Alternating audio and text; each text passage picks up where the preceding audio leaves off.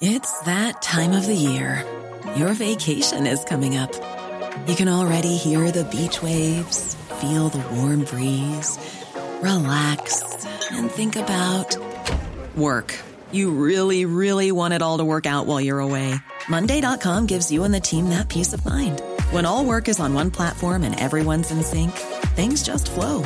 Wherever you are, tap the banner to go to Monday.com. Hiring for your small business? If you're not looking for professionals on LinkedIn, you're looking in the wrong place. That's like looking for your car keys in a fish tank. LinkedIn helps you hire professionals you can't find anywhere else, even those who aren't actively searching for a new job but might be open to the perfect role. In a given month, over 70% of LinkedIn users don't even visit other leading job sites. So start looking in the right place. With LinkedIn, you can hire professionals like a professional. Post your free job on linkedin.com/people today.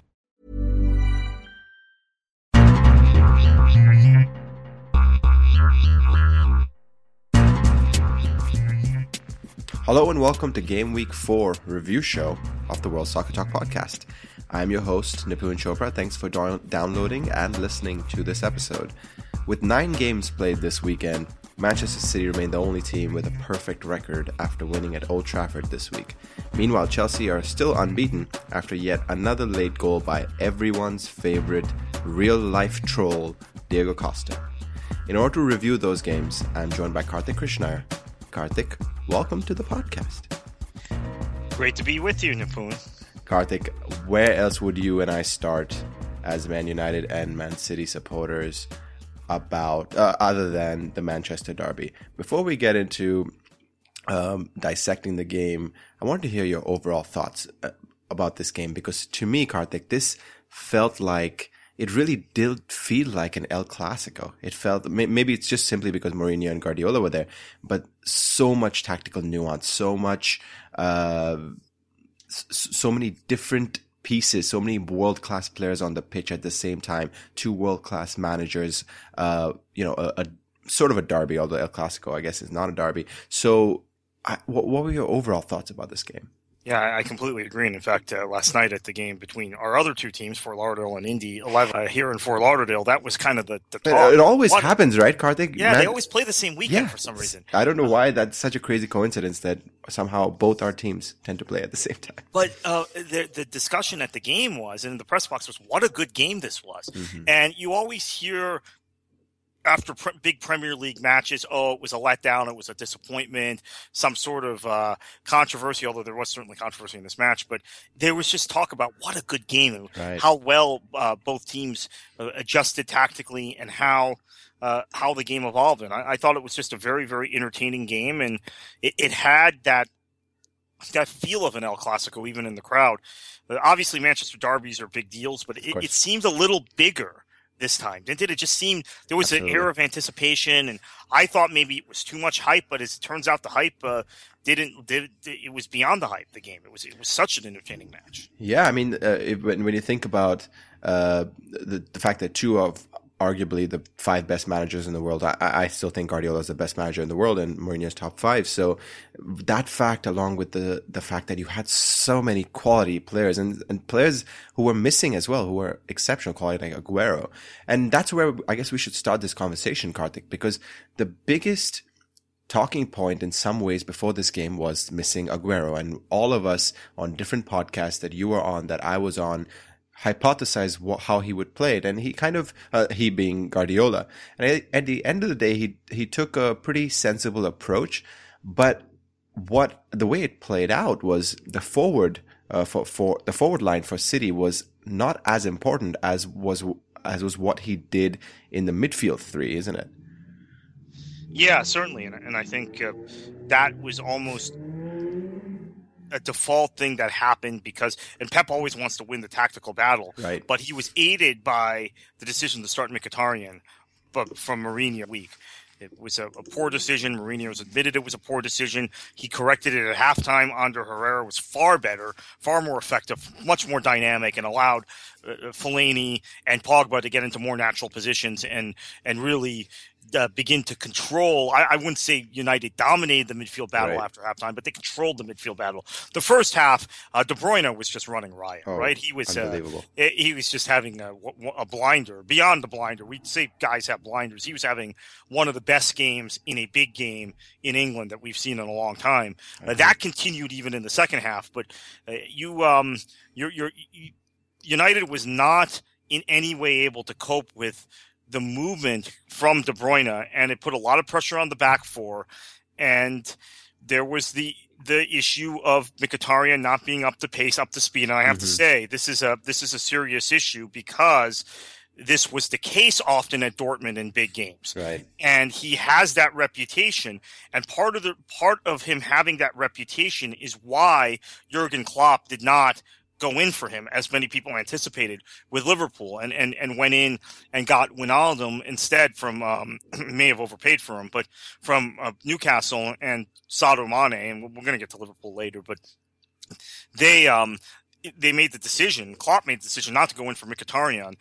I think what we've seen in the first few matches with Manchester United, and based on Mkhitaryan in big games at Borussia Dortmund, is that the combination, and it depends where you want to go with this and who your opposition is, the combination of Juan Mata or Ander Herrera, not playing them both at the same time, but one or the other, probably gives you as much as Mkhitaryan does. So that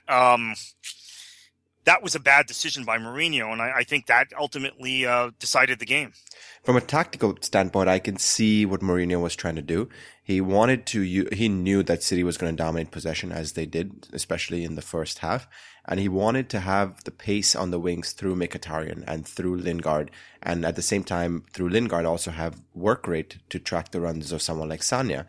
But what ended up happening was every time the ball was played out to the wings to either Lingard or Mkhitaryan, there was no ball retention. Their first touch was horrible. Yeah. They let balls go through to the sideline that they really had no business letting go of. And it ended up being a situation where Mourinho was had some egg on his face, because I think it was almost a sense of Mourinho trying to pull one of those, hey, look at me, I'm Mourinho, I make some incredible decisions. And what does he do? He plays Mkhitaryan, who's barely had a lick of football. He's probably played about 25 minutes combined in the first 3 games. He starts him in the biggest game of the season so far. Lingard, who's come back from injury a little bit, had a good start to the season. But yet again, I don't fault him for the Lingard decision. Lingard was... Well, here's why I fault him, Karthik, for the Lingard decision. Because midweek, Marcus Rashford scored a hat-trick for the U21s, and he has been in terrific form for Manchester's U21s as well. Has been in terrific form since the start of the season. Scored the winner in the last game against Hull City in that last minute. So if you had the choice to play Lingard or Marcus Rashford, arguably Lingard gives you a little bit more defensive prowess. But if you're playing those two forward players for the sole purpose of having a good counterattack, you don't leave out Rashford. Well, that's a good point. That's a very, very good point. And then maybe he had to hold that substitution because he had to make both at halftime. I would have brought Martial on earlier, but I understand because he had to burn 2 substitutions at halftime why Martial, who I was expecting to come on at about the 60th minute and run at City's defense at by that time a pretty tired defense, wasn't brought on until I think minute 80. The other big tactical change, this is ultimately what won the game for Manchester City, was, and this is a direct contrast with Manuel Pellegrini, who I have a lot of time for and admire as a manager. But Pep Guardiola recognized after Rashford and Herrera came on that City was losing the midfield battle, was being overwhelmed in midfield in kind of a similar fashion as United was in the first half. Right. He quickly brings Fernando on. That Pellegrini would make it the 75th minute, and Guardiola made it at the 57th or 58th minute. Big difference. And I think if Pellegrini's managing City in that match, you get a second goal from United with Rashford's work rate, and I thought Rooney had a pretty good second half. They probably get a second goal, and then it's a completely different game. So quick change, and that's also something. Pep Guardiola has this reputation of not liking defensive midfielders, but when his back was against the wall, he threw one on and got out with 3 points. That says a lot about his pragmatism.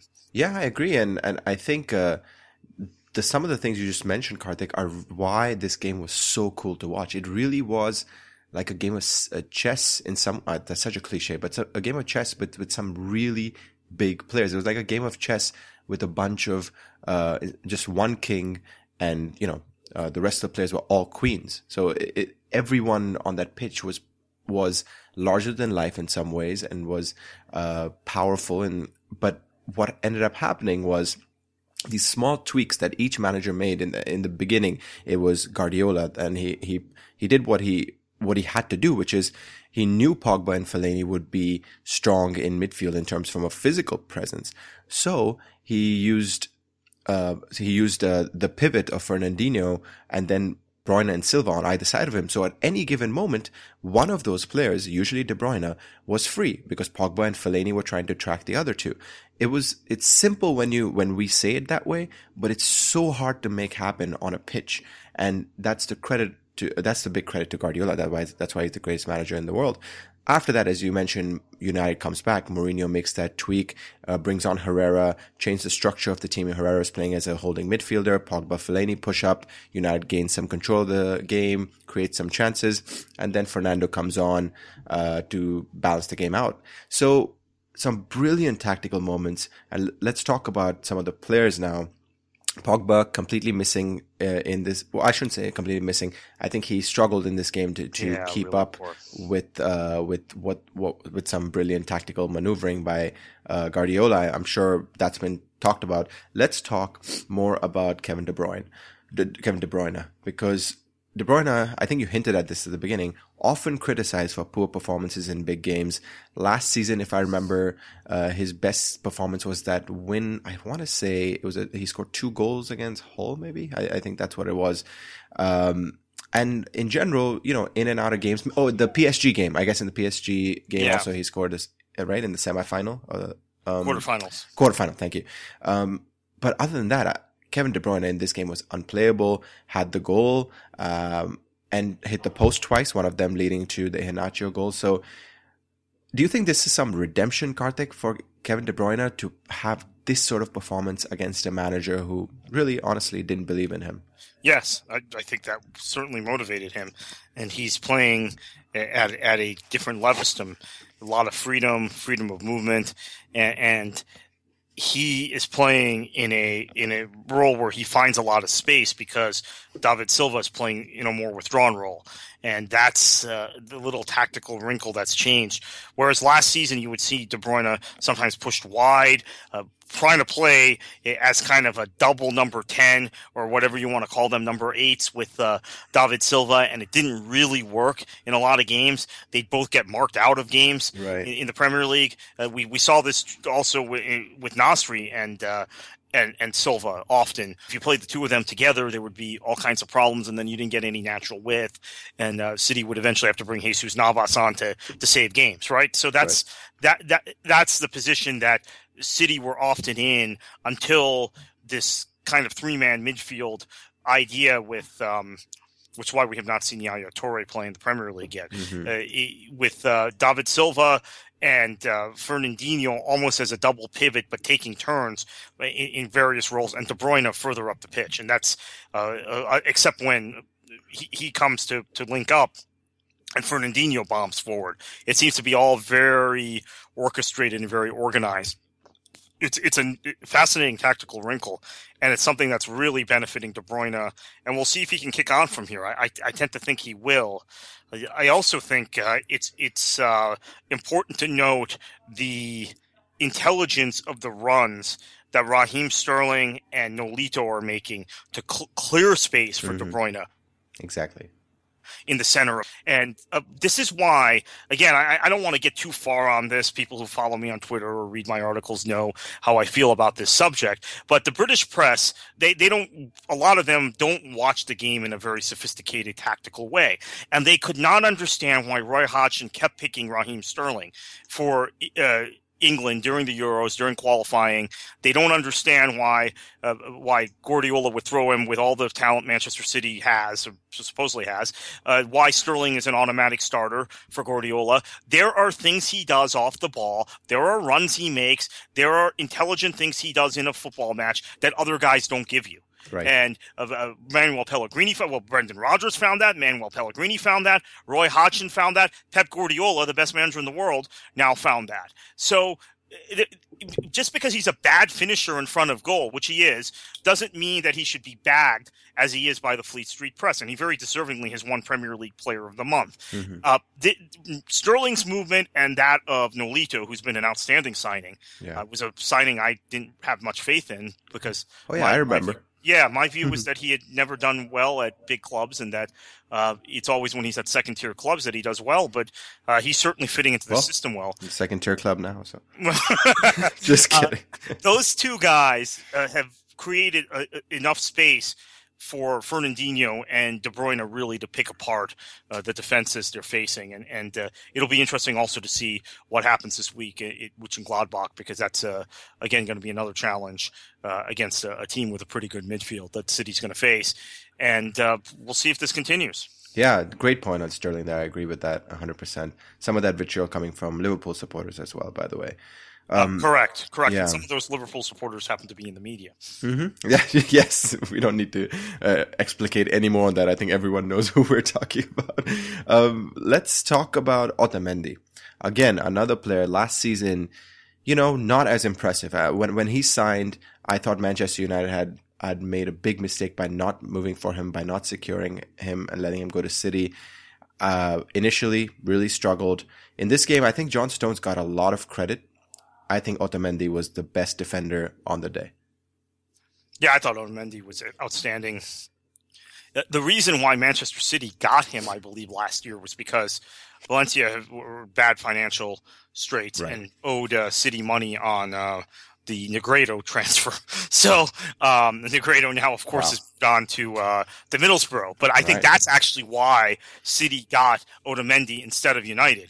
They had Valencia had to pay off that debt. So that was how they got him, and he was fantastic. I agree. I think his positioning was very good. He picked the right spots to go forward. He was comfortable with the ball at his feet.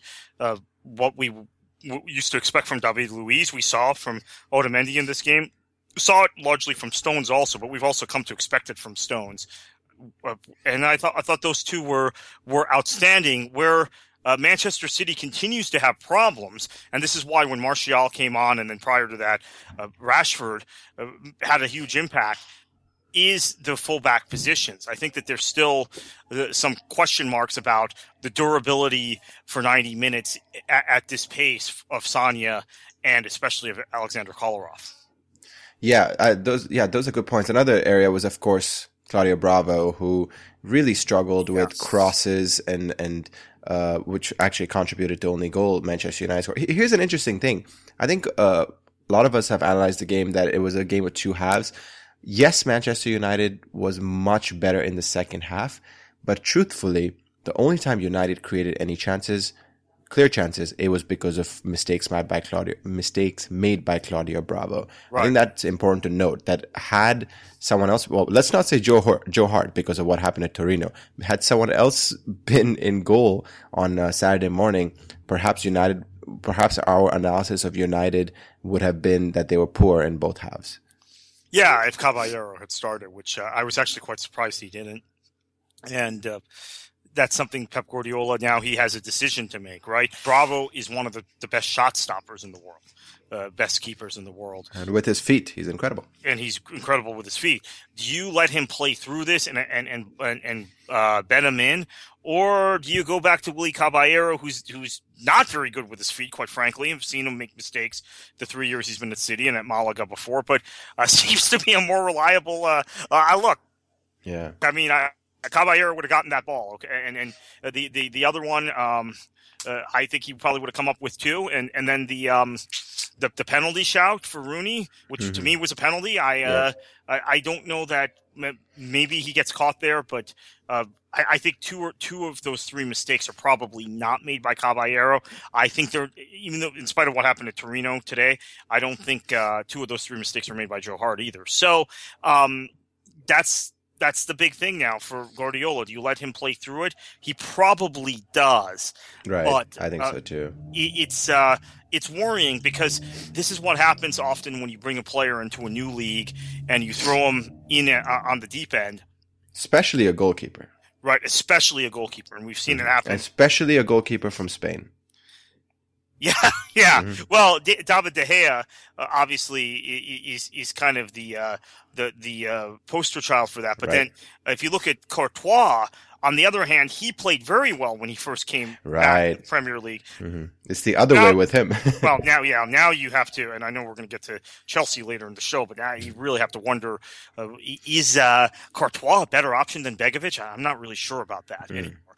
But I think Bravo opened the door for Manchester United in this game in a way that when you have Rooney and an Ibra, you're able to take advantage of. And Guardiola said post-game he wanted to give Ibra credit for that goal and try and punt on the fact that it had been a horrible goalkeeper error. Because it was a sublime finish. And it was the kind of finish only Ibra, among strikers in this world, we would expect to connect with that and just finish it so cleanly. But the opportunity wouldn't be there without the goalkeeper error. I agree with that completely. Let's move on, Kartik, from this game. We'll get to the Arsenal-Southampton game here in a second. But before we do that, I want our listeners to know that if you watch as much Premier League football as we do on this podcast, you need to know about Sling Blue. With Sling Blue, you can cut the cord and watch NBCSN, Fox Sports 1, Fox Sports 2, Univision, and Unimas with a free 7-day trial. You can watch the games on your computer, smartphone, tablet, Roku, Apple TV, and Xbox One. That means for this upcoming week, you can use the 7-day free trial to watch Celtic versus Barcelona and PSG versus Arsenal in the Champions League, Feyenoord versus Manchester United, and Spurs versus Monaco in the Europa League on Thursday, and Chelsea versus Liverpool in the league on Friday, and many, many more games. You do not need a cable or satellite TV subscription. Plus, with Sling Blue, you get AMC, BBC America, FX, TNT, and a ton of other channels. Sign up for the 7-day free trial to Sling Blue at worldsoccertalk.com/sling. Again, that's worldsoccertalk.com/sling. Kartik, Arsenal versus Southampton. Arsenal winning 2-1. Lucas Perez makes his debut. Arsenal's actually had a really poor record against Southampton recently, since in the last 2 or 3 seasons. And I guess the game was going in some ways against plan when Tadic scored from that free kick. Amazing overhead kick from Koscielny. In the last minutes, though, Kartik, here's where the game got interesting. Last 25-30 minutes, Arsenal piled on the pressure, but somehow didn't create too many chances until that Giroud PK. Right, it had been a foul on the other end of the pitch. Shane Long clearly taken down in the corner, and no foul was called. I can't remember which Arsenal defender was involved, but so that led directly to the sequence that gave Arsenal their winner on the penalty kick. Look, Arsenal, I thought, was again very poor. Lucas Perez, he will get better, but he's for Arsenal fans who for some reason don't like Giroud, even though I think he's not a world-class striker, right? He's not Ibra, he's not Lewandowski, but he's in that next tier. He's a guy who ends up creating more chances than just about any striker in the world who's not playing for Barcelona or Bayern or Real Madrid. Are you talking Shane Long or Giroud? No, I'm talking about Giroud. But I don't know why Arsenal fans dislike him so much. I think they just associate him with this lamentable era where they're not challenging for titles. But Lucas Perez, to me, didn't show me much. Obviously, it's his first game in the league. He's a top coming in with a strong pedigree. I thought the game changed because Giroud came on. I thought Arsenal was much better once he came on, and we're creating half chances, not great chances. I don't think Arsenal's midfield was particularly good in this game. I understand Wenger's rotating with PSG coming on Tuesday, big game in the Champions League. But boy, I look at on paper this Arsenal team and think they should be giving us the types of performances that Manchester United and Manchester City do. Now, I think United has the most talent of any team in the league. I've said that since July, but I don't think Arsenal is that far behind on paper, but they're just not performing. And this is the same thing we see every season. And until there's reason to change my opinion or our colleague Chris Henage's opinion about Wenger and about Arsenal, I'm going to continue to say the same thing, which is they're going to finish fourth, maybe. They might actually finish fifth this year because think that there's pretty clearly 4 or 5 teams better than them right now in the league. And I don't know that they're going to have the luxury they've had these previous seasons where they've gotten to 3rd or 4th with these poor starts of teams falling away. That might not happen this season. And I just don't like what I see from them. It's just pretty simple. We're going to get to our top 4s in section 2 of the podcast, Karthik, but I guess I'll give mine away here in a sec, in this way that I agree with you. For me, after watching this game, I finally put Arsenal out of my top 4 into 5th place. And the reason for that is, so I'm a big fan of Santi Cazorla. He scored the winner, the PK this game. But again, for me, that pivot in midfield, the two of those midfielders, regardless if you have Xhaka there with Santi or whoever you're playing, Coquelin, I just don't see those two in midfield as a strong enough system for many of the big games, many of the games that Arsenal struggle in. And yes, Santi Cazorla is a brilliant footballer, but if he is playing, he has to be playing in those 3 behind the strikers and not in a holding midfield role. It's not a traditional holding midfield role, but he cannot be, if you're having an attacking lineup behind your striker like you do with Arsenal with Joel Campbell, he's away on loan, Alex Oxlade-Chamberlain, Theo Walcott, Ozil, etc. You need more of a strong structure in the 2 behind those 3. And with Santi Cazorla there, and I just cannot see that working all season. It started off brilliantly last season at the beginning of the league campaign. I remember they dominated when they played United. They beat them comfortably without a traditional holding midfielder. And on the World Soccer Talk podcast, you guys were talking about it, Lawrence, you and Richard at the time, about how perhaps this is an okay system that might work. But again, as you said, it fell away in some of the other bigger games. It's just not sustainable, and that's why I think they'll be out of top 4. Yeah, and Ozil had one of the worst games I've seen him have in a game, and I just don't know. At this point, United is pretty much as good as advertised. City is as good as advertised. Chelsea is, even though they dropped points this weekend, as good as better than advertised. Liverpool, for me, maybe I had underrated them, much better than advertised. I know we're only 4 matches into the season. Spurs, as good as I thought they'd be. Right now, I'm already thinking Arsenal is the 6th best team in the league now that I've named those 5 teams. So I don't no, maybe they get to 4th again, but they're not going to compete for the title unless some sort of mentality shift occurs. And I don't know if it's going to occur with this manager and this set of players. And I have to reference something. John Cross from The Mirror is an Arsenal fan and one of the best soccer writers in England. He senses this is Wenger's last year and says it might be as much Wenger walking away as Arsenal sport forcing him out. He'll get to 20 years, that incredible milestone in October, and maybe he's just going to play out the string. And it would be very sad if he leaves having finished 5th or 6th, considering that record of 19 successive years in the top 4 is something that will never be matched in I think, in English football again. And it would be nice if he is going to go out this year to get year 20 in the top 4 and then just walk away. But I have my doubts as to whether that happens. I agree with you. I mean, except, of course, when Martinez takes over at City and wins the league 19 years in a row, right, Karthik? So, okay, let's move ahead, Karthik, to 2 teams that Arsenal does not have great feelings about. One being Stoke, one being Tottenham. 4-0 win away from home for Tottenham. Dele Alli scores, Kane scores. But the talking point for me in this game is Son Heung-min.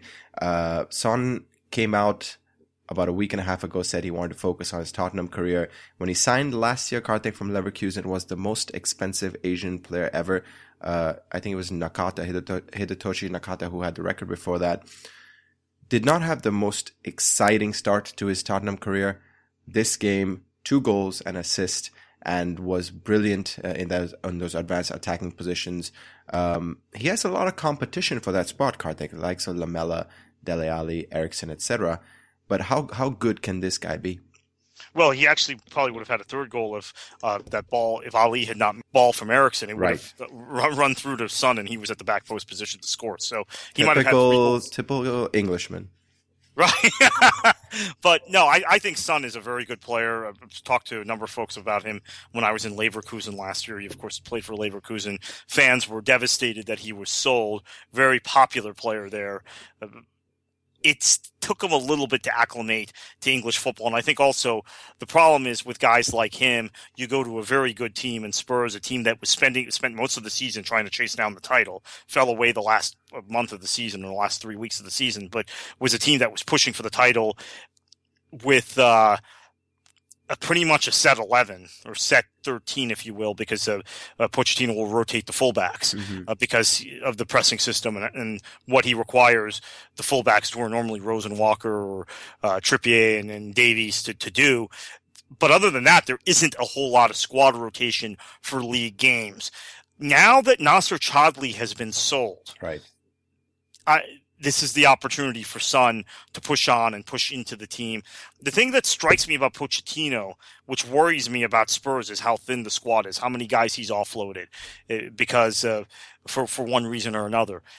I mean, I still look at this team and look at their first 11 or first 13 and think that they can win the league. I really do. Arsenal fans, especially after we've just gotten down to eviscerating Arsenal, they're not going to like me saying that. Yet again, guys, KKFLA 737. Yeah, right. We finished ahead of them 19 straight years, all of that stuff. Okay, I know that. I get that. Arsenal has been better than, or has finished ahead of Tottenham in the table 19 straight years. Whether it took food poisoning or this great Tottenham collapse last season, they have that run. But Spurs are still so good defensively. Their shape is still so good defensively, and they create turnovers by the way they press up the pitch and it's done in a more kind of less of a frenzied way than Liverpool does. Maybe we can at some point in the future compare Pochettino's press to Klopp's press. I just really like this team, and another slow start like last season, but yesterday was again what I expected to see from them. Clicking on all cylinders, defensively very strong, controlling the midfield, really good movement from Son and from Lamela when he came on, and from Eriksen, who is one of the most underrated players in this league, maybe one of the most underrated players in Europe. I like the Spurs team, and I think that they're definitely they're outsiders, but to me they're definitely that outside team that's in the title hunt, and they're the team, if anyone's going to chase down the two Manchester sides. I know Chelsea's ahead now in the table, but realistically, I think if someone's going to spoil that party, it probably is Spurs. Yeah, Eriksen was terrific in this game. He was the man of the match for me. Was all over the pitch. I think he was just dominant in the final third in particular, created chances, linked up play, played some delicious through passes. I think the only player that compared for me this week, even though they didn't end up winning, was Snodgrass. I think both Eriksen and Snodgrass were exceptional this week, and playing. Snodgrass also had a hat-trick international duty, by the way. Right, exactly, yeah. So another thing, Karthik, that I want to talk about very quickly before we switch, before we end part one, is Harry Kane.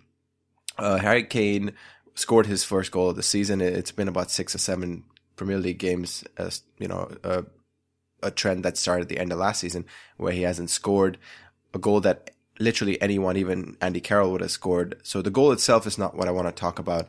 What I want to talk about is the fact that when I was watching this game, I remarked on the fact that Harry Kane barely entered the opposition box.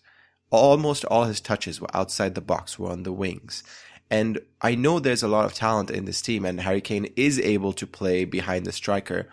But is Pochettino making a mistake here by playing Harry Kane in that way, where most of his touches, I think he had I can think of 2 times that he touched the ball inside the box. I'm sure our listeners know an exact number. One of them was the goal, and another one that he got, that he played through for, I think, one of the fullbacks to run onto.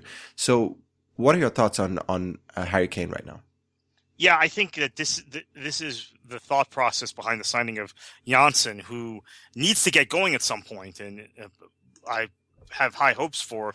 Players come in from the Dutch league, guys come in from the Netherlands, in England. Some are hits and some aren't. I thought Janssen would be, but he's not going to Newcastle, no offense, or Norwich or one of those clubs. He's going to Spurs, who are potentially a title contender, who are in Champions League, top 4 team. So he has to hit the ground running. I think ideally with Janssen in the team, if he becomes your out-and-out number 9 that can score goals, you have the flexibility to drop Kane behind Janssen. You have the ability to rotate, give Kane a couple spells because he played virtually without a rest between England U21s and England in the Euros for 2 years now at a high level. And also, you can give Dele Alli a rest if you play Kane in that role, or you could be flexible where you play Eriksen. So I think the real key is whether Janssen comes up to speed and becomes the player we're expecting, or at least I'm expecting him to be, and I'm sure that the player Mauricio Pochettino is expecting him to be. Look, Pochettino hasn't made many signings these last 2 summers. He liked the core of his Spurs team.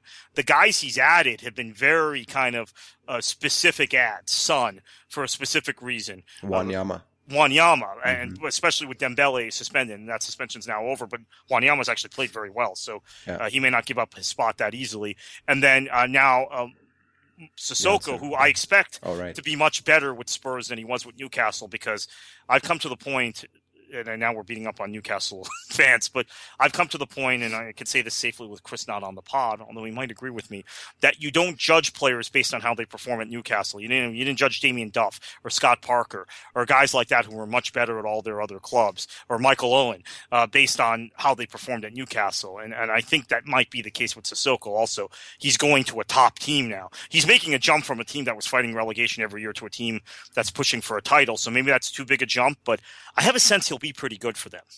I think Alan Shearer and the likes of Laurent Robert would disagree with you, but I think you're making a good point there about Newcastle. David Ginola, right? But at least in this era, last 10 years. Yeah. All right, Karthik, we'll be back to talk about Bournemouth, Burnley, Middlesbrough, all those 3 games, and talk about our end-of-season top 4s and our player of the week in part 2 of the World Soccer Talk podcast. So stay tuned.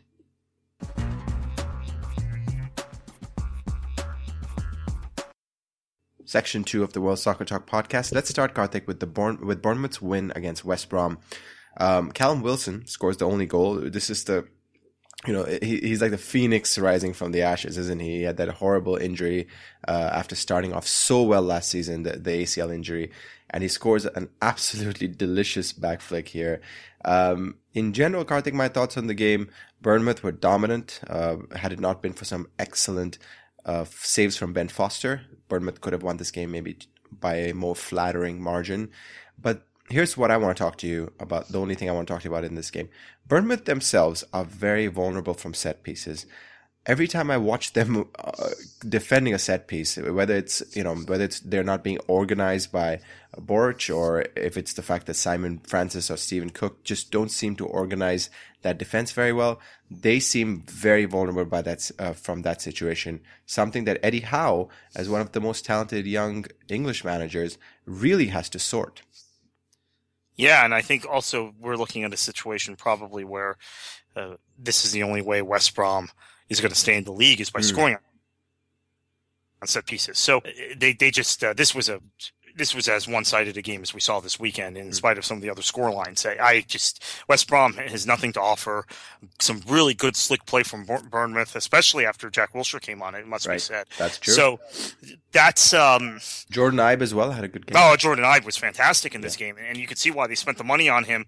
He didn't really pan out for Liverpool, but he had so many guys to compete with. I think here he's going to be him, and I'm pretty excited about him and Wilshere potentially playing together. Right. How good that could look, but you have to look at the other side of this. I agree with you on the vulnerability on set pieces, but West Brom, that seems to be their only default tactic, is to draw set pieces and try and stay in games where they're getting run over, like this match. They got run over in this match completely. That seems to be their only tactic, and Pulis, who I've defended in the past now, is showing his true sometimes. Right, I've defended him sometimes, but he has to have this big transfer budget. That's the problem. He can't. He's going to complain. He's not going to organize. He can get you short-term results, but then after a while, he's going to start complaining about not being able to buy players and not work within the resources of the club he has, the budget he has. So we saw this happen at Palace, and it blew up, and it's blown up now at West Brom.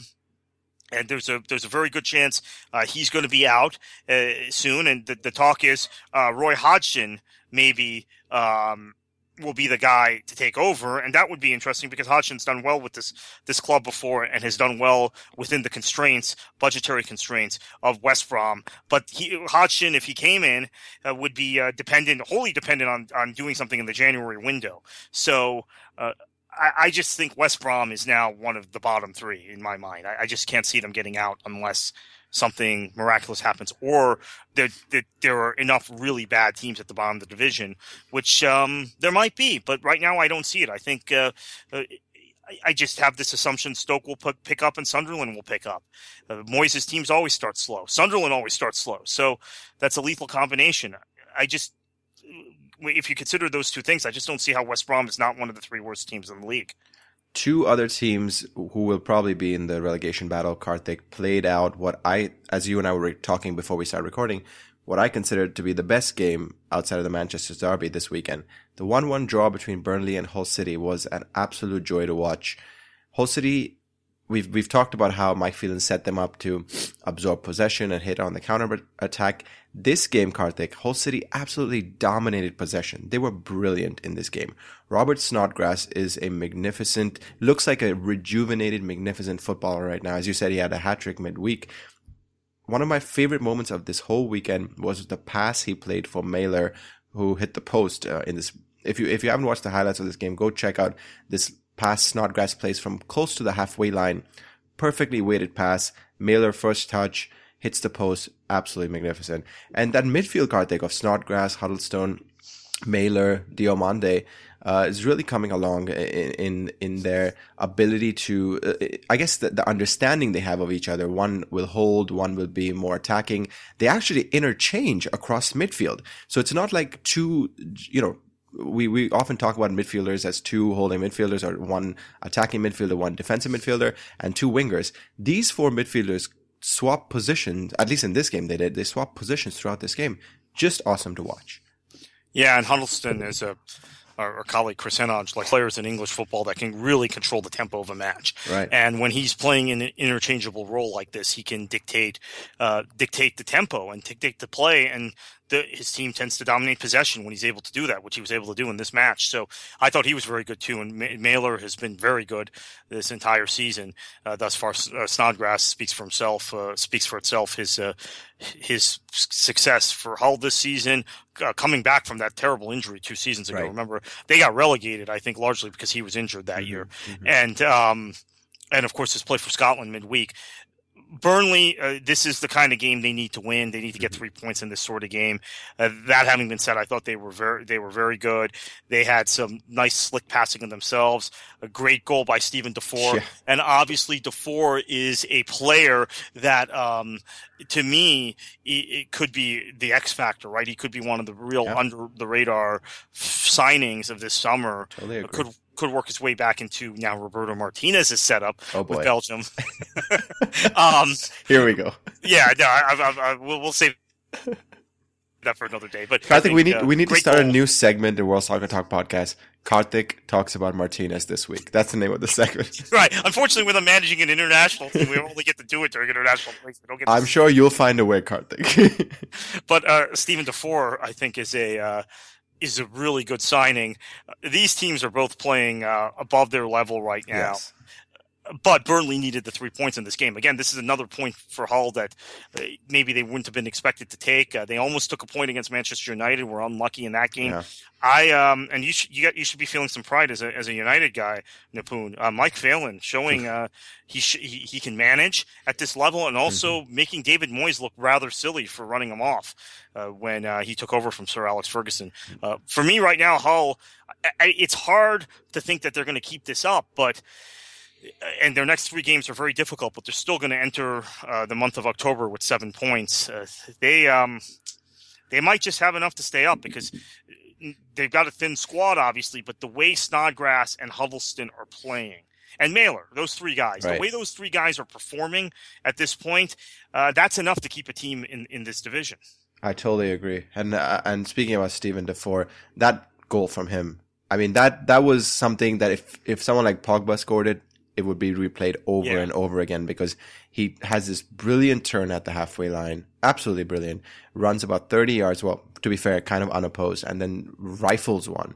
So just an excellent goal. If you haven't watched it, make sure you check out Steven Defoe's goal for Burnley. Karthik, Middlesbrough losing to Palace. You and I last podcast talked about how Wilf Zaha just kind of crazy that he wanted to move away from Palace and to Tottenham. He had 1 goal, 1 assist in this game. Really asserted himself on this game. He had a couple of normal Zaha moments, which meant crosses that went closer to his own goal than they did to the goal of the opposition. But in general, was very good, full of tricks. So I guess at this point we have to talk about Zaha in this Palace team. Has he got his head back on straight? Is this something that will continue, or is the erraticism of Zaha still going to continue to hold him back? Oh, the erraticism.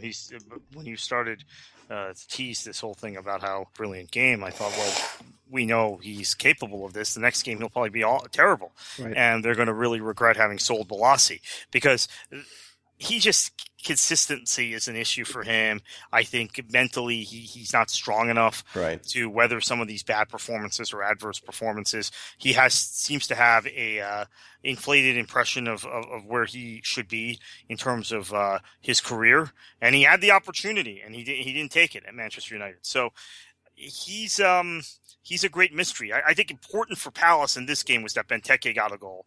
Right. Yeah. Good point. And they looked good with him playing in that striker role, playing with his back to goal and also running at defenders.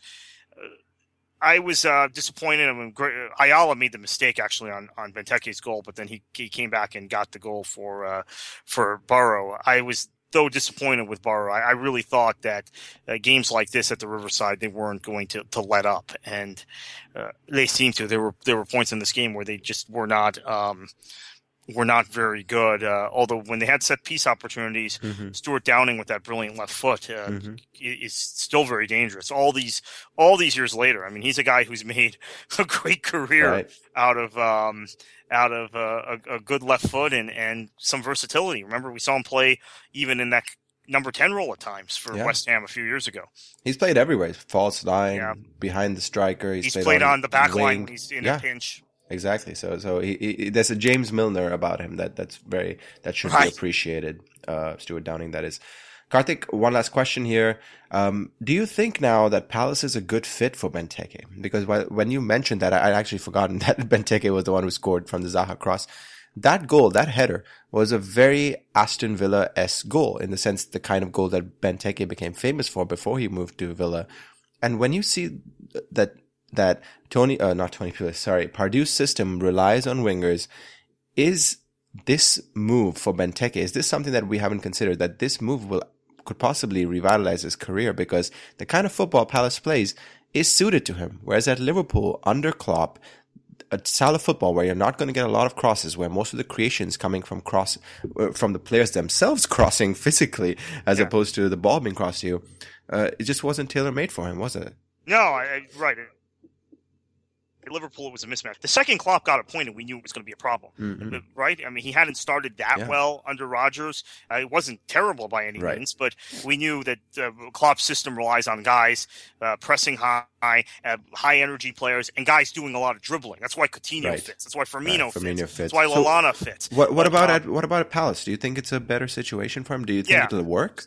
I think it could work. I think it certainly has a better chance of working than it was under Klopp, right? So you're going to get the wide players, and we saw this even at Newcastle, how well it worked with crosses coming in for Demba Ba and Cisse, finishing chances. And I think, especially with the kind of pace they have out on the wings at times, Palace, that there's a real opportunity for Benteke, and he took his chance in this game. So, by the way, Benteke's brother has also been signed by Palace. Oh, I didn't know that. Yes. What position does he play? Do you know? I'm not sure, but he was on the bench yesterday. Sounds like he, much like his older brother, enjoys sitting on the bench. Karthik, let's talk about our end of season top fours and the player of the week. This is something that we're going to start back up. End of the season for me, Karthik, top fours. I have switched it around a little bit. I still have United winning, and even in spite of City comfortably, let's be honest, comfortably beating United. United first, City second. Chelsea is in third now. I had them fifth at the start of the season. I think that Conte has...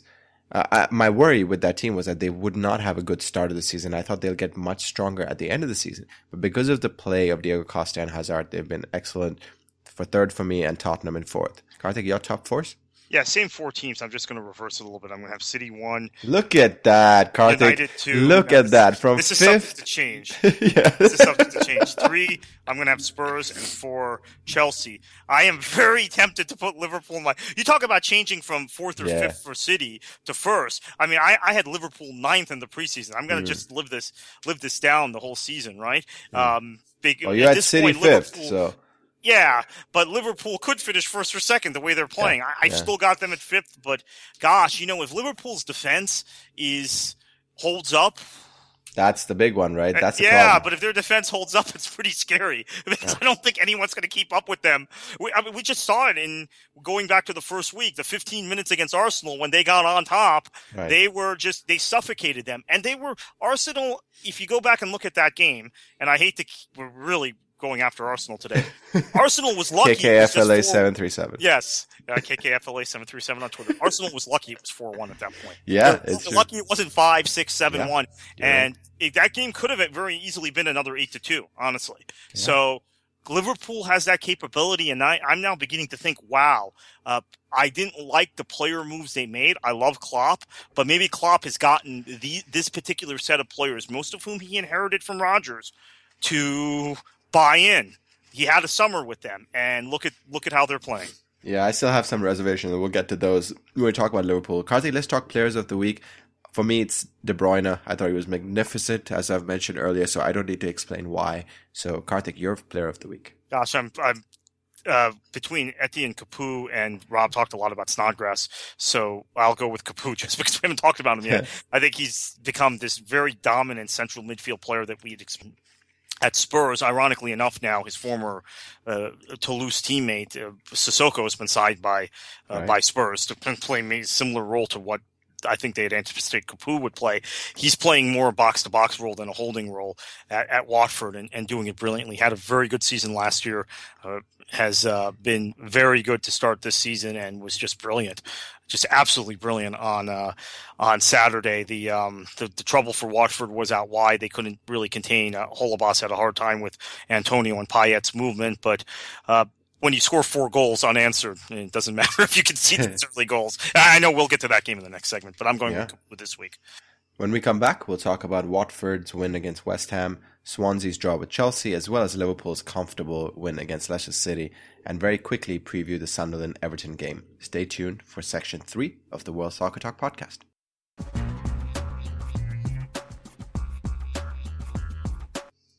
Section 3 of the World Soccer Talk podcast.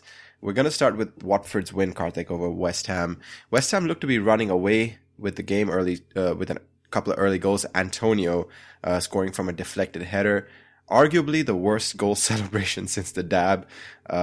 Please, kids, if you're listening, do not imitate and make that thing happen, because I'm tired of the dab already as well. So Ighalo scored though, Karthik, and that when it became 2-1, that, as we often say, that goal before halftime, changing it from 2-0 to 2-1 can change games, and it really did in this game. Ighalo with that goal, then of course his good friend and strike partner Deeney scored another, and then Watford ended up scoring another 2 and ended up winning 4-2. Good stuff. Here's the question, nothing to do with soccer. Trouble with West Ham fans, this time at the new stadium. At the end of last season, Karthik, stuff was the last game of the season at Manchester United versus West Ham. Was it the last game? It was one of the last games. Involved a lot of violence. Yeah, it was the last game. Yeah, the last game at the Bolian Ground, that is. Involved some fan violence with stuff being thrown at the Manchester United bus.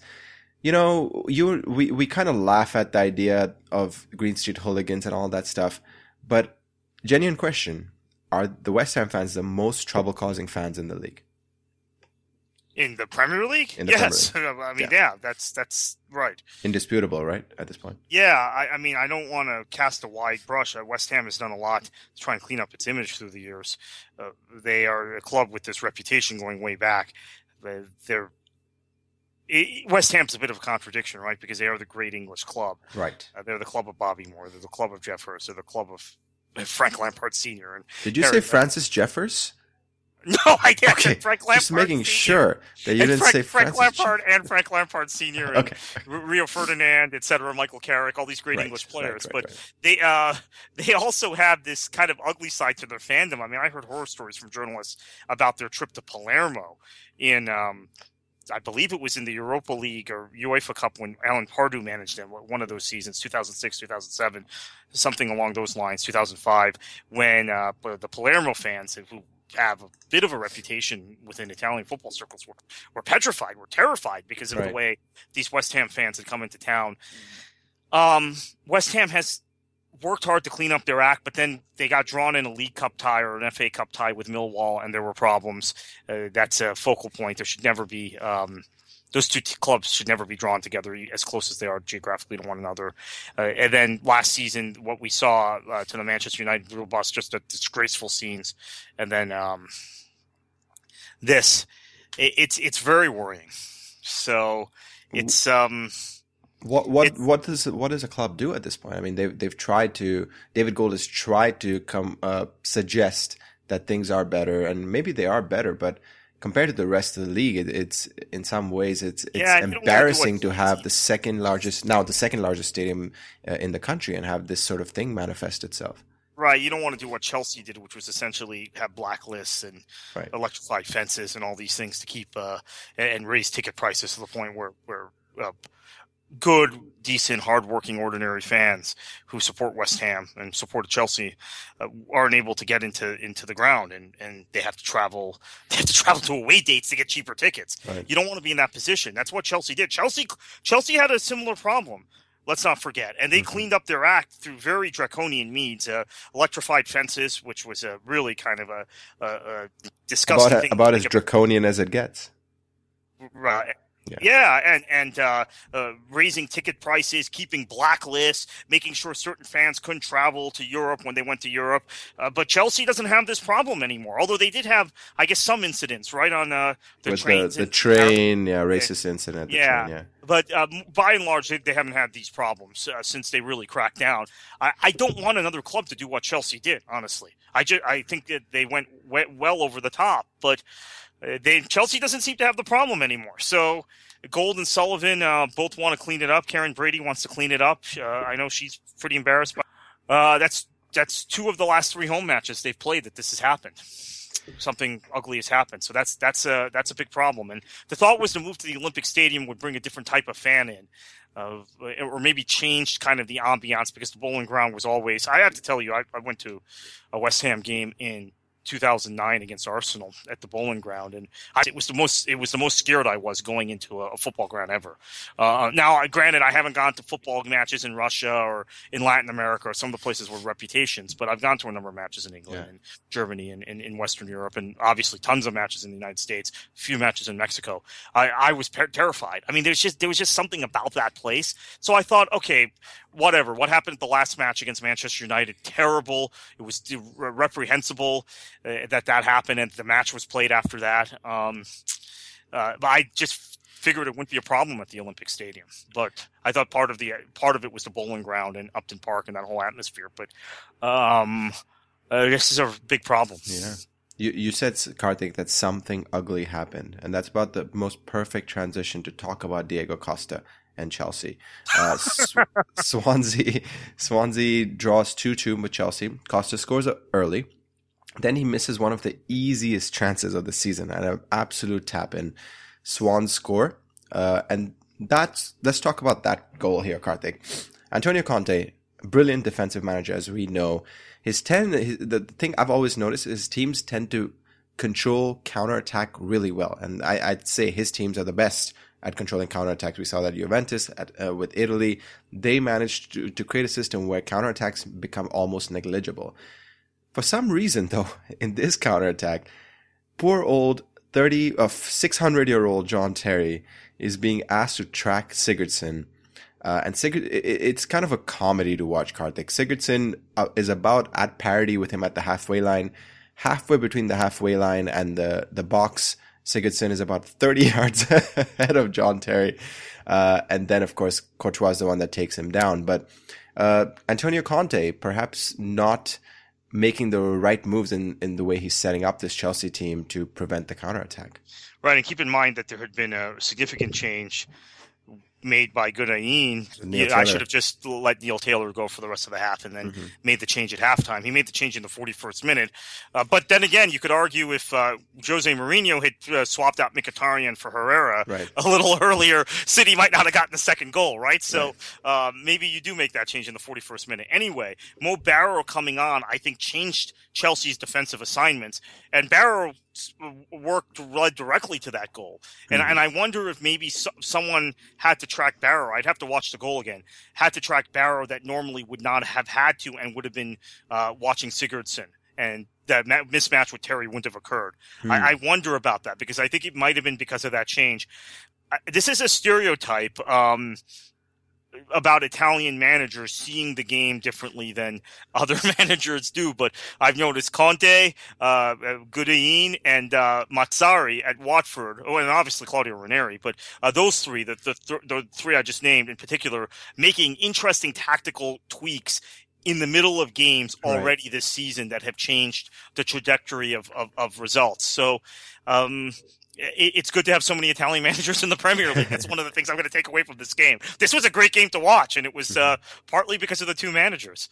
Yeah, and another person who was looking on, Karthik, was David Luiz, and he would have been absolutely thrilled to see what Cahill did, because he would have been like, "Oh, right, a man out of my old book." How does Cahill get caught in possession like that? I know there's a lot of controversy that maybe Leroy Fair fouled him. I'm not sure. I don't think so. I'd probably swallow the whistle there too and let Fair play on and score that goal.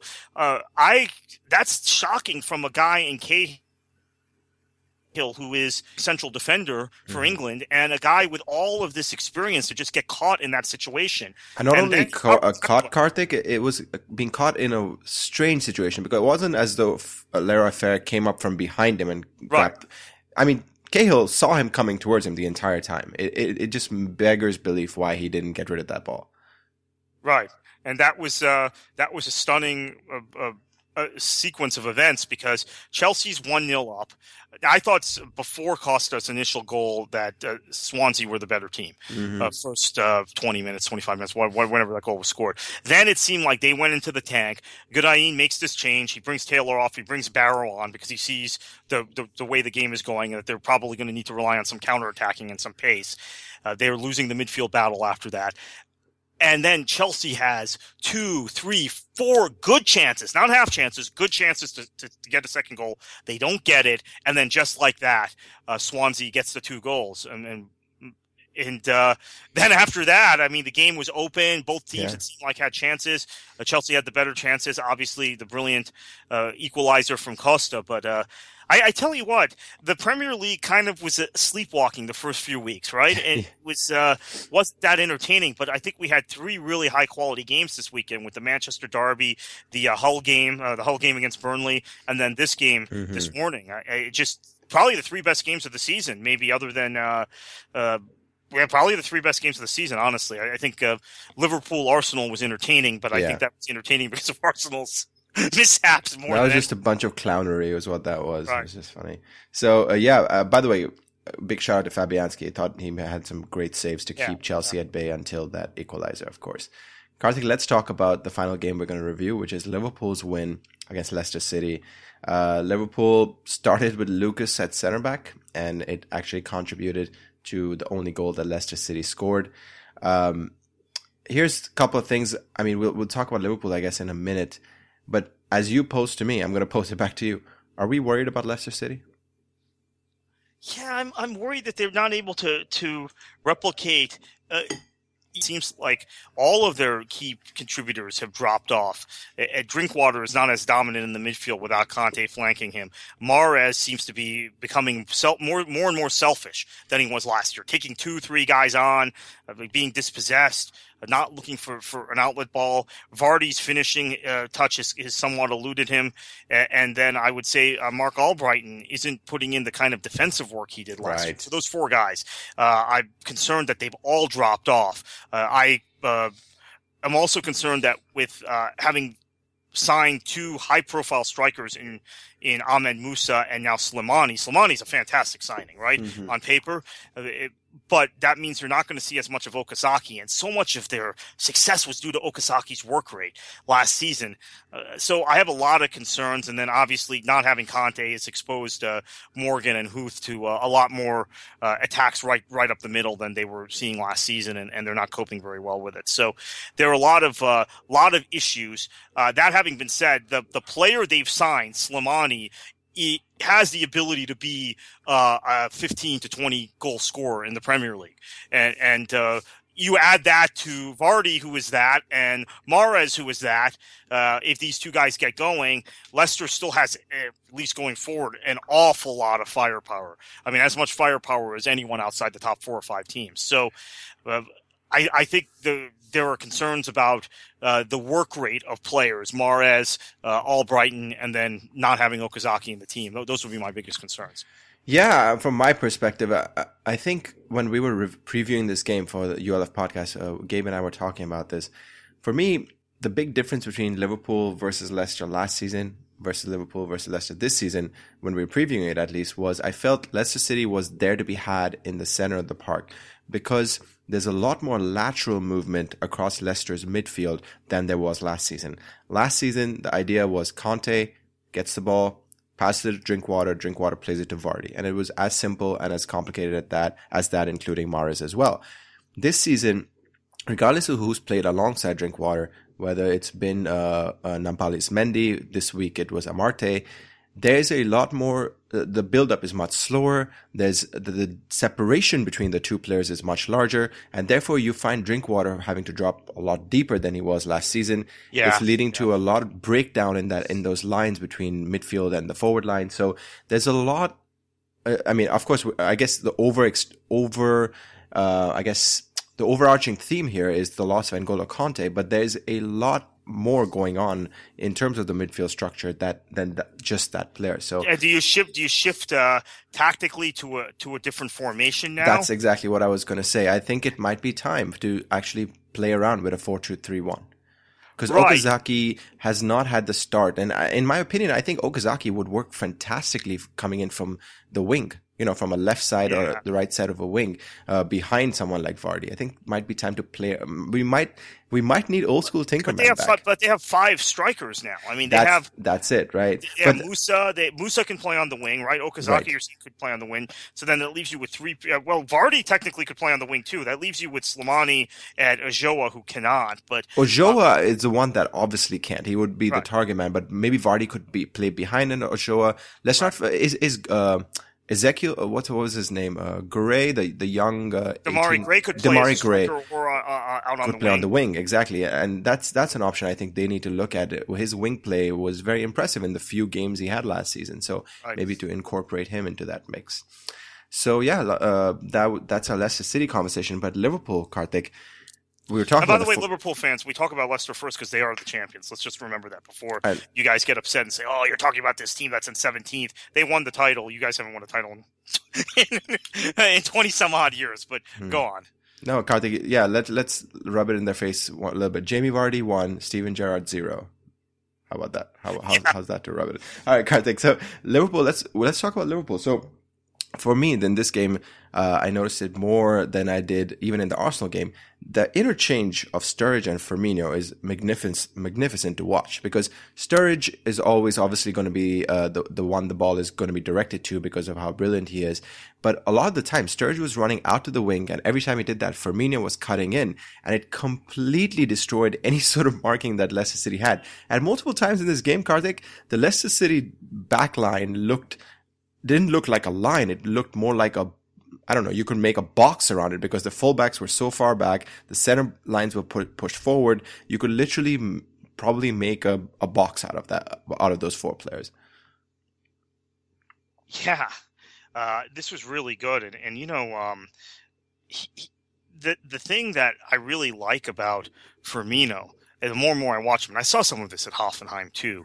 At Hoffenheim, he would play generally behind the strikers or behind the striker in 4-2-3-1. He just his movement is so dynamic, isn't it? I mean, he doesn't. If you're trying to pigeonhole him into being, is he a number 9? Is he a number 10? Is he a number 8? Should he play as a wide player? You can't logically put him in any of those positions. So you think, well, why is this guy even out there?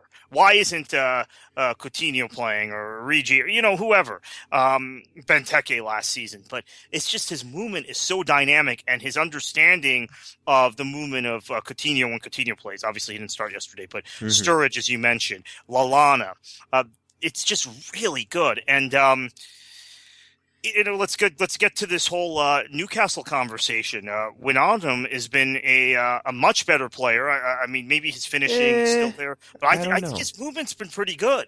He's been a much better player than I expected. I don't know. I don't know about that. When I see, I still think Wijnaldum was a better player last season in Newcastle. I don't think he has been very good at Liverpool. I think he's been guilty of striking the ball from areas that he has no business striking the ball.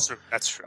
Last season, some of those goals went in, but this season he's been guilty of it way too often, of just missing shots. I think the 4-3-3 is ideal for Wijnaldum, but somehow, I don't know if it's being on because he's on the other side of Henderson, or an effect that Lallana sometimes can over-embellish. I think Wijnaldum has a lot more to give Liverpool. And when I look at Liverpool, the areas that I worry about is not those attacking midfielders. They're absolutely brilliant. And sometimes they can be guilty of not putting the ball in the net, but they'll always create chances.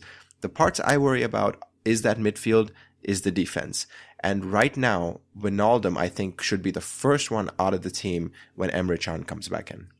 Okay, potentially, right. Although maybe you don't get as much dynamic movement and all of that if you make that change. But you have to consider that if you're Klopp. I thought, well, why are they signing Sadio Mane, who's a player I like? Right. But why are they signing him? They have so many attacking players who can play in those advanced positions. Why do they need another one? But he's just on another level. How good has he been? Right. And this is, again, why I picked Liverpool real low, because I felt like they hadn't really addressed their needs with some of the signings they made. They signed a goalkeeper in Karius, who's probably going to be good. Mignolet was very good yesterday. And I didn't really care for their defensive signings. Matip is a player I've seen get caught in some uncomfortable positions with Schalke. I wasn't in love with the Wijnaldum signing, and as far as Mane, I rate him highly, but I thought, well, you know what? They have all kinds of other players who play in that role. Why are they signing him for so much money? He could help Arsenal more than he could help Liverpool, was my thinking. But he's been just so good. He's been off the charts good. And gosh, I mean, he's a guy that seems to have such confidence with the ball at his feet and a string on the ball, and picks the right pass or the right shot. Well, maybe he's in a good moment, but again, I think we talked about this before. There are very few guys who are not number 9s who play for teams outside the top 4 that can get you double-digit goals every season. He scored double-digit goals 2 straight years with Southampton, Premier League goals, not in all competitions. Obviously, definitely in all competitions, but double-digit Premier League goals. Now that he's on a good team, right. Can you imagine how many goals he's going to get this season? Well, here's the conundrum with Sadio Mane, and we can end with this before we could preview Sunderland Everton. But at Southampton, at times he was unplayable. Actually, against Liverpool, how good was he? Southampton versus Liverpool. I think he scored a couple of goals. This is the theory as to why you sign guys, because they play well against Liverpool. Same thing with Manchester City signing Sterling. Liverpool fans can appreciate this. He always played well against Manchester City, so it's a logical signing. And I think with Sadio Mane, the only issue is when he is mentally happy, when he feels like a part of the group, he's an exceptional player. There was that time when he had asked for a transfer, or whatever the truth is, in January. I remember when people were linking him to Manchester United. After that link happened and he wanted to move away, he was not a very good player. So that suggests to me that he needs to be loved. He needs to be appreciated.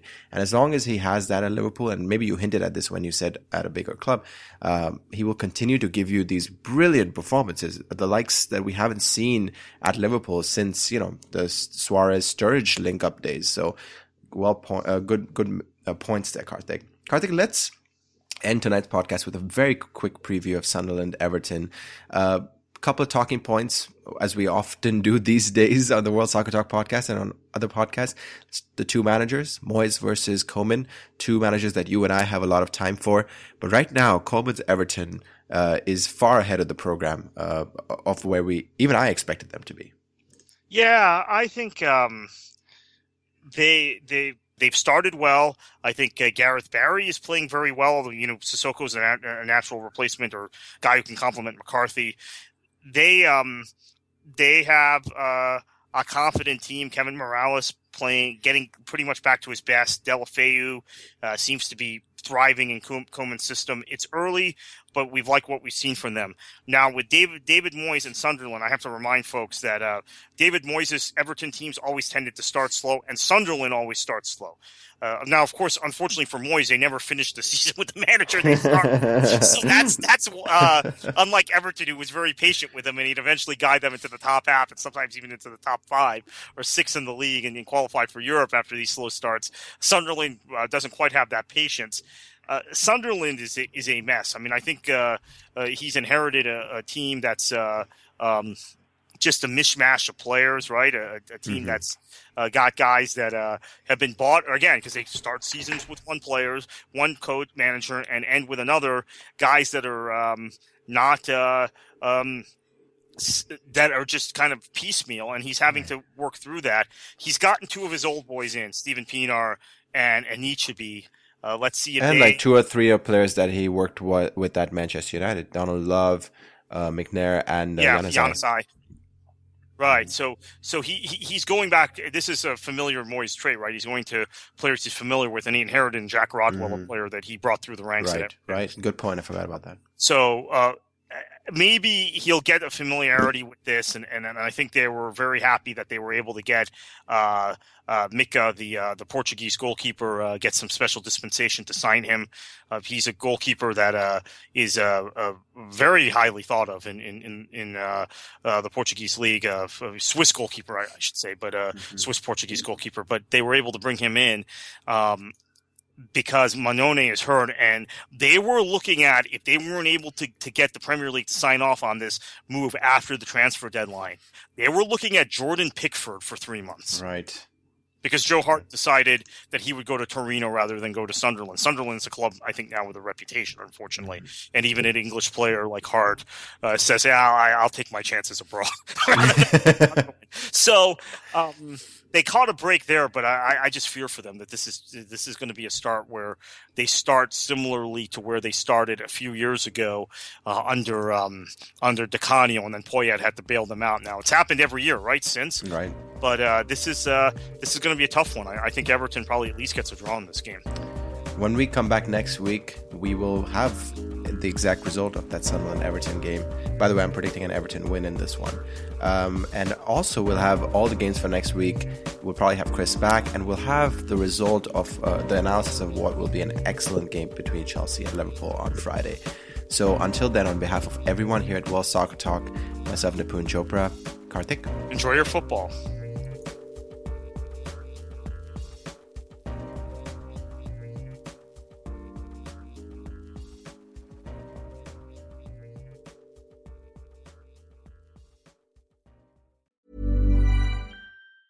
Hi, I'm Daniel, founder of Pretty Litter. Did you know cats tend to hide symptoms of sickness and pain? I learned this the hard way after losing my cat, Gingy. So I created Pretty Litter, a health monitoring litter that helps detect early signs of illness by changing colors, saving you money and potentially your cat's life. Pretty Litter is veterinarian developed, and it's the easiest way to keep tabs on your fur baby's health right at home. Go to prettylitter.com and use code ACAST for 20% off your first order and a free cat toy. Terms and conditions apply. See site for details.